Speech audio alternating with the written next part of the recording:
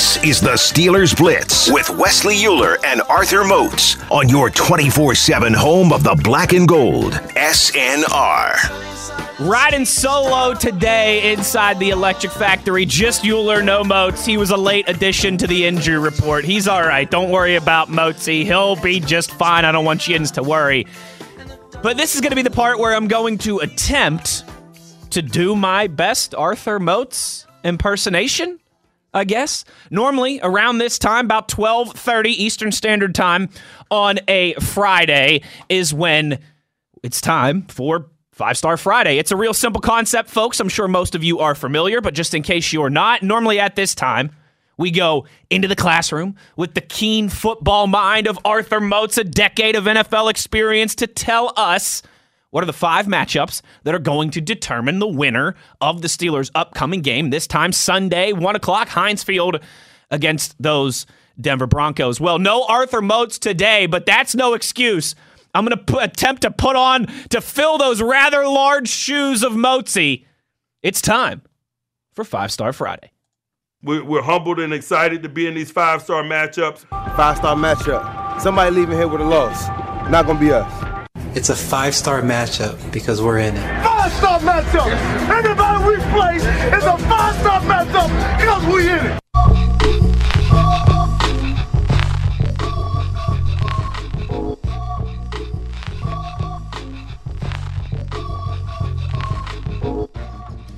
Five-Star Friday. Matchup number 1. Well, this is weird teeing myself up here. I feel like I'm serving myself in volleyball. You can't do that. 5-Star Friday, matchup number 1. It's Ben Roethlisberger. We're starting right at the top here, folks, versus the talented cornerbacks of the Denver Broncos, Patrick Surtain and Kyle Fuller, chief most amongst them. We talked a little bit about this on the show yesterday, but I think it bears repeating now here in this segment, 5-Star Friday. Folks, the Broncos defense, a big part of the reason why they have had the success that they've had early in the season, the success particularly that they've had on defense against everybody besides the Baltimore Ravens last week, is because they have 2 corners that are studs that they trust to leave on an island that quite often can lock down their opposition, and it allows the Broncos to do so much around them. Like when you've got Kyle Fuller and Patrick Surtain, you really, it gives you so much freedom with the rest of your defense because you can leave those 2 on an island without a ton of help. You can trust them, and that gives you, again, just the freedom to do a lot of other things that a lot of defenses can't do because they don't have 2 talented corners like that. I think probably the Broncos have the best 1-2 tandem of any cornerbacks in the National Football League. Pat Surtain, a little banged up, but still very effective. Ben Roethlisberger has to be careful. This Steelers offense can't turn the ball over. Ben cannot turn the ball over. They have to make plays. They have to score points. They're averaging 1.5 touchdowns per game on offense, and that's just never going to cut it in the NFL in 2021, where you have to score points to win games, point blank, period. I know that defense still matters, particularly as the season rolls along. Defense really matters, but you have to be able to score points in the National Football League to win games consistently. That's just the way the league is set up.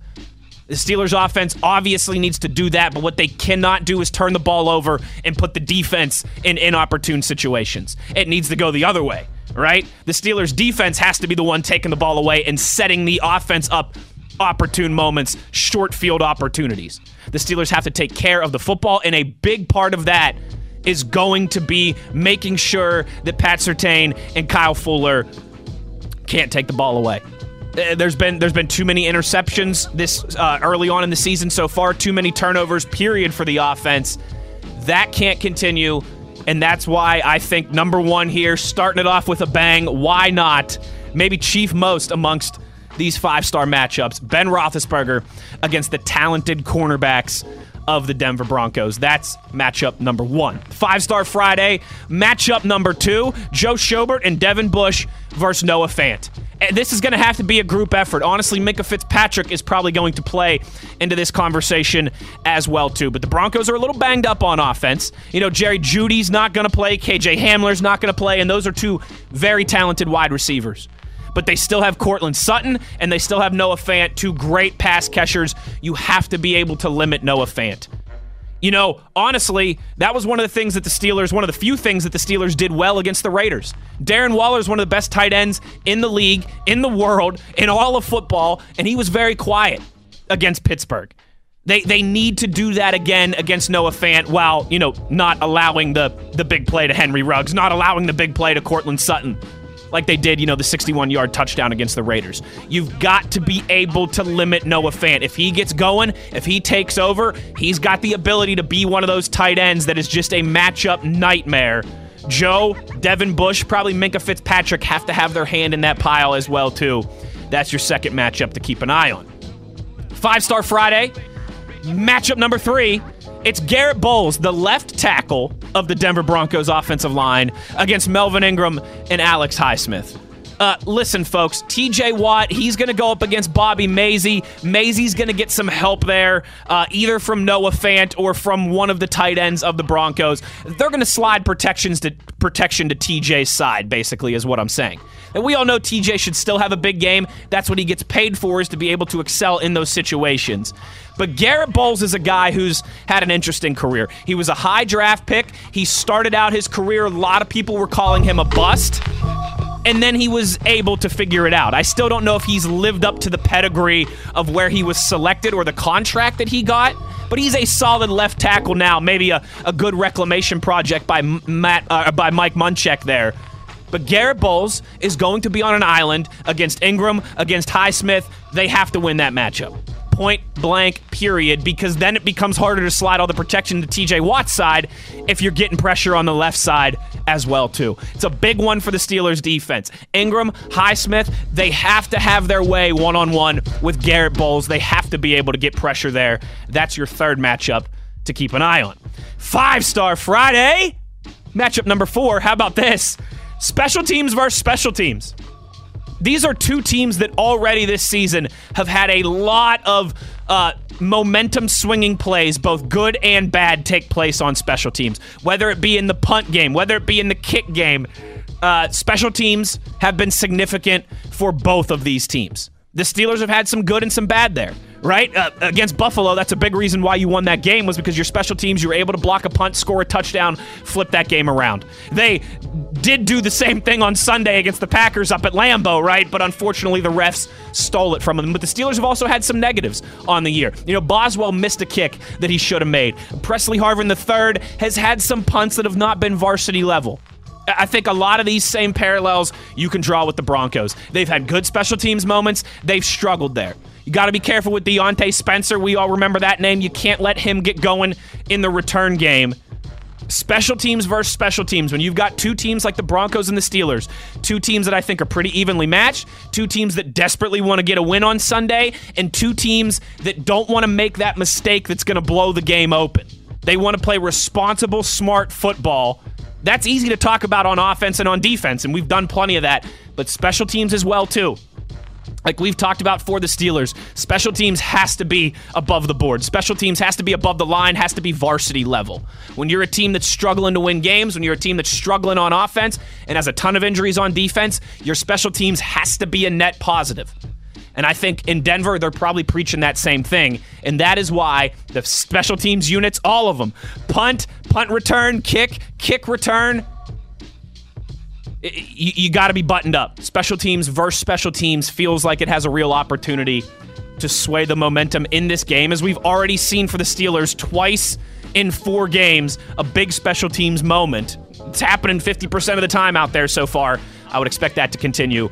That's your 4th matchup. A bigger picture one there, but both special teams, the special teams of Pittsburgh against the special teams of Denver. And then your 5th and final 5-Star Friday.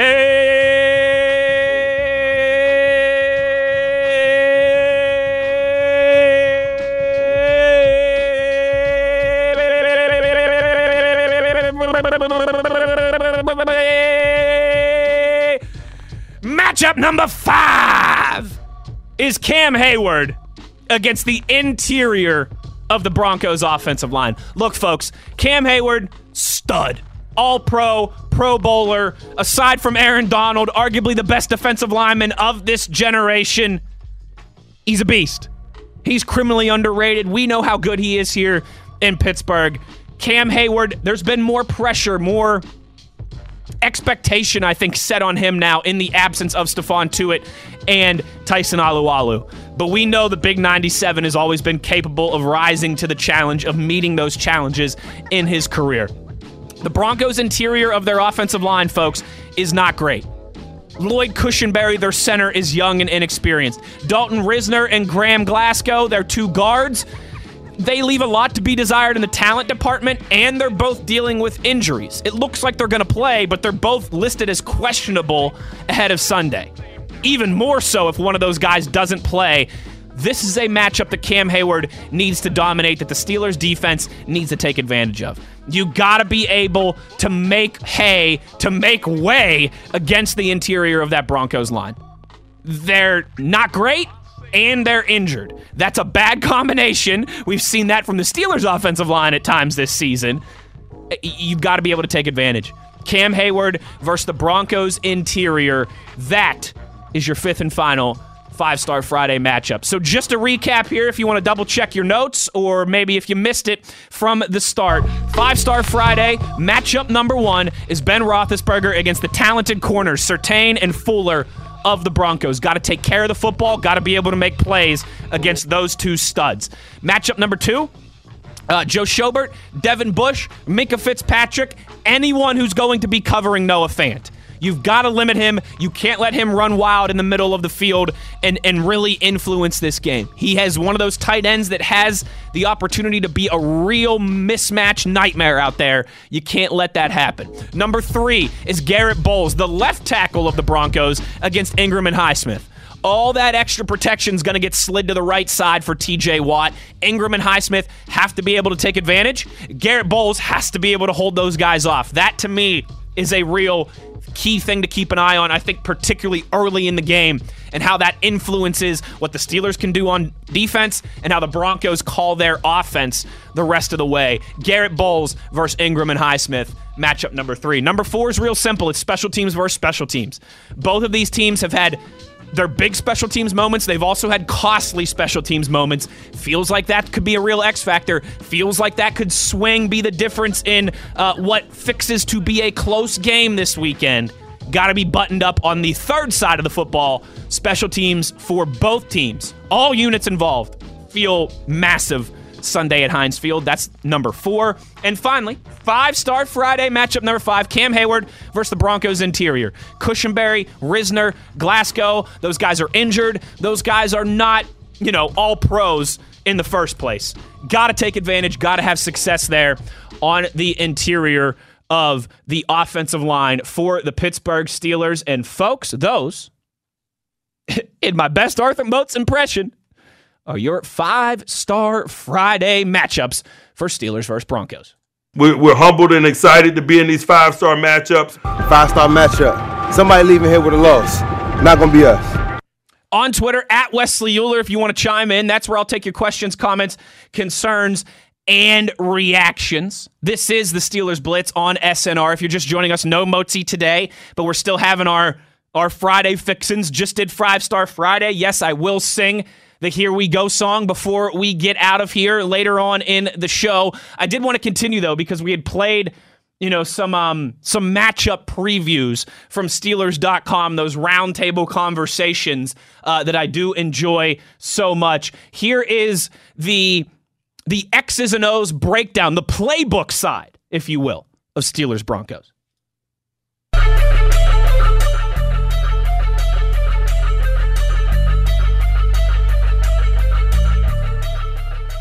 Hi, everyone, and welcome into the Factorback Studios for the Steelers Playbook Show, where we're going to take a look at the matchup between the Steelers and the Denver Broncos.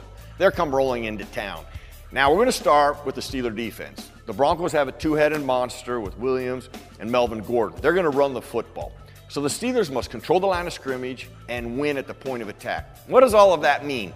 Well, that's why we got tape to show you. I'll show you what winning at the line of scrimmage and the point of attack means. Here's a great example against the Green Bay Packers, okay? There's the line of scrimmage. The actual point of attack for the runner Jones is going to be outside here. So you want to win there. If you can win in those two areas, you neutralize that runner. So at the snap, let's take a look at what happens right off the bat.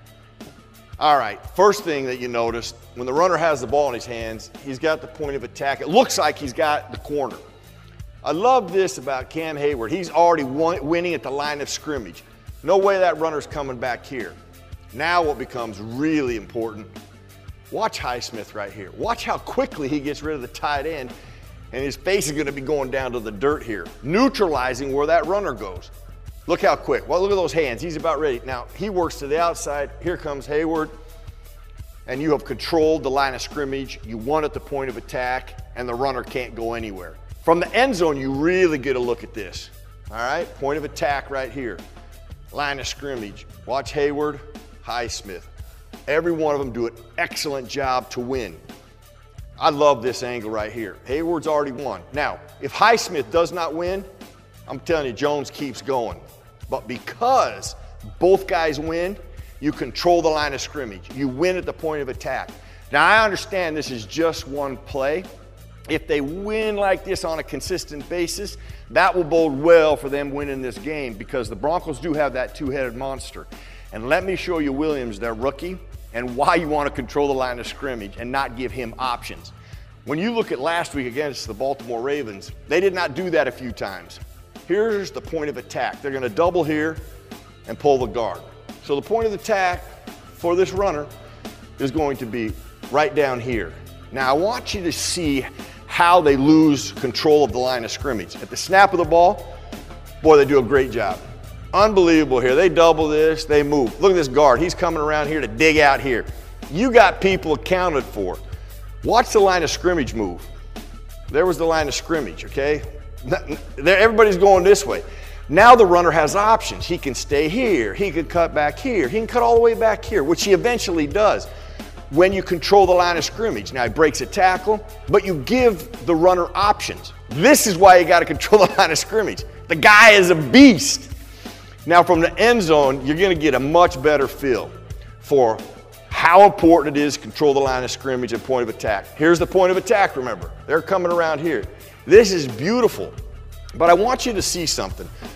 Look at how the line of scrimmage is controlled. I mean, everybody's accounted for. From a runner's perspective, I can go here, here, or back here, which he eventually does. I can even bounce out here because the line of scrimmage has been controlled by Denver. Well, that's why it's important. The Steelers must win the line of scrimmage and at the point of attack because these two guys are going to be a focus for the Denver Broncos. I don't care who starts at quarterback for the Denver Broncos, that's your focus. If the Steelers win a majority of the time, it puts all the pressure on the quarterbacks to play well. Next, we're going to talk about the Steeler offense. Explosive plays in the passing game. Can they get more?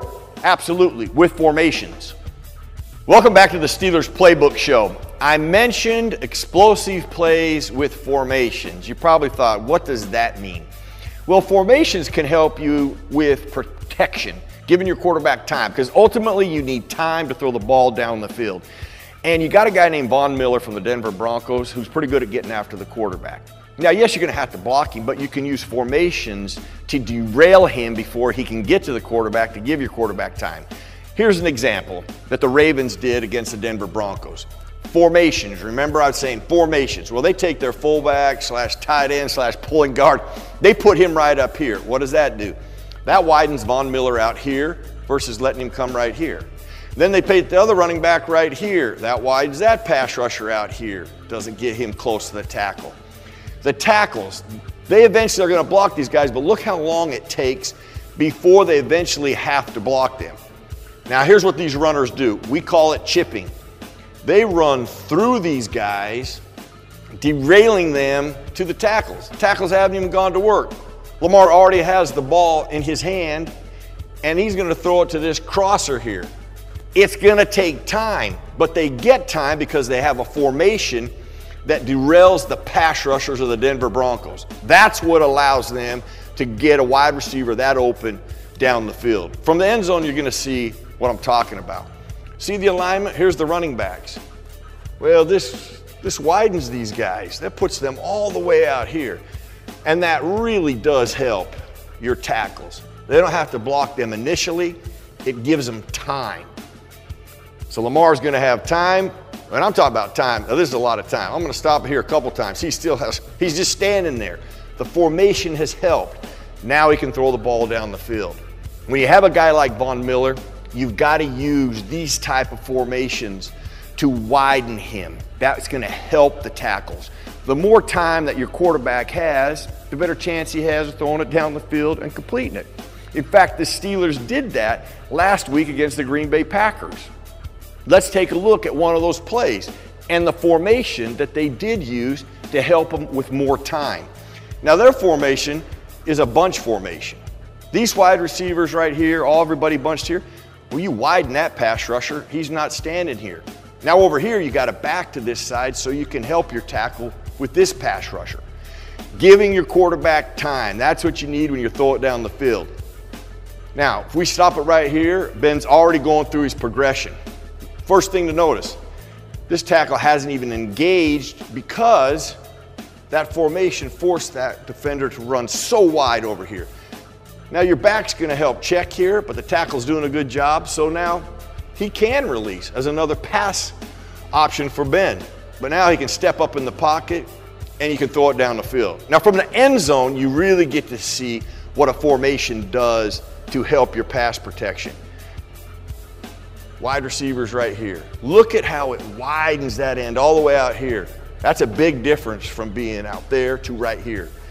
Now, even though this guy's in a normal position, you got another runner, blocker over here to help your tackle. Formations, giving your quarterback time. At the snap of the ball, you'll see what I'm talking about. The tackle on your left side, the offensive line, okay, now finally getting engaged. Doing a good job here, and you have an extra helper if you need it. But the thing to look about, now your quarterback can step up. He can find somebody downfield. Now, this was one spark early in the game against the Green Bay Packers. Now, the Denver Broncos, I know they have Von Miller. He's a great pass rusher. But if you could create a little more time for Ben and you have a few more explosive plays that you capitalize, boy, that could build this offense and bode well for the Steelers beating the Denver Broncos. Well, that's it for the Factor Back Studios and the Steelers Playbook Show here. Go Steelers, baby. Merril Hoge, I tell you what, he's another one of those guys. We're very spoiled in this town. We got a lot of people that I could just listen talk football forever. And Merril Hoge is certainly one of those. Wealth of experience. I mean, long career in the National Football League as a running back. I believe, 7 or 8 of those seasons with the Steelers. I believe it was 8 seasons with the Steelers. Merril, I mean, there's a reason that he was on ESPN for a long time, breaking down film and breaking down game plans and those type of things. He has got a keen eye for football, obviously, and he just is really good at relaying the information and explaining all these different things. Love listening to Merril Hoge talk ball, and that's the playbook. You can most of these, these Steelers audios that we bring you are available in video form as well too on Steelers.com. I'm Wesley Euler. I'm in solo today, but we are continuing our typical Friday shenanigans and hijinks. I do need your guys' help. Before we go to our last break here, right, and we come back and we really get the goofiness cranked up a little bit, I need you guys' thoughts here on this. And you know where to get at me on Twitter, at Wesley Euler. I started a little bit of a debate on Twitter, and it was about the weather outside. Okay, now this will obviously be more difficult for those of you who aren't in Pittsburgh right now, but I'm sure you still have an opinion on this. It's been really nice in Pittsburgh. Like it's like high 70s out all week, and that's just not typical for those of you who are familiar with the area for this time of year. Normally, once we start to get in October, the temperatures drop to the 50s and 60s. It gets cold out, not freezing quite yet, but it starts to get colder, and that just has not happened yet this year, and I'm enjoying it. I love all 4 seasons. I am a 4 seasons guy. There is something that I like and honestly something that I dislike about every season. But you guys that have listened to this show for more than 15 minutes, you know one of my favorite things in this world is pond hockey. I love the wintertime. I love being able to go out and skate for free right around the corner from my house and for 5 hours at a time with my boys or for 15 minutes in the morning before I go to work. It's great. That's the thing about hockey, right? You can't, like football and basketball and baseball and soccer and tennis, you can't just go to the park. You can't just find a spot of grass and play hockey. You got to have ice, and that is obviously a challenge, and the only time you get that for free is for a couple months during the winter. So don't get me wrong. There are things about the cold and the winter that I'm looking forward to. But I'll just never understand, like, those of yins out there who complain that it's too warm outside for October. Like, we're going to look up in 2 or 3 weeks from now, and it's going to be 6 degrees outside, and it's going to be dark and miserable and frigid. The cold is coming, all right? Just relax. Just put your shorts on now. Still go outside, and then you can turn on the grill and grill out some food easy, and just enjoy it, you jabronis. All right? My guy CC, Chris Carter's got my back on this, but Brian Bacco and Brooke Pryor are on the other side. So if you want to chime in on this weather civil war that we got going on here on Twitter at Wesley Euler, it is now your last chance to get those predictions in too, you knuckleheads, because when we come back here for the final segment of the show, I will have all your typical Friday bells and whistles. We'll sing the Here We Go song. I'll give you my prediction for the Steelers game along with some of my other favorite NFL predictions for the weekend. I'll also read off every single one of your predictions, get to your questions as well too. So at Wesley Euler, if you want to get involved for the last segment, that is where you find me. Here We Go songs, predictions, all that fun stuff when we return on the other side. You're listening to the Steelers Blitz. I'm Wesley Euler, and this is SNR.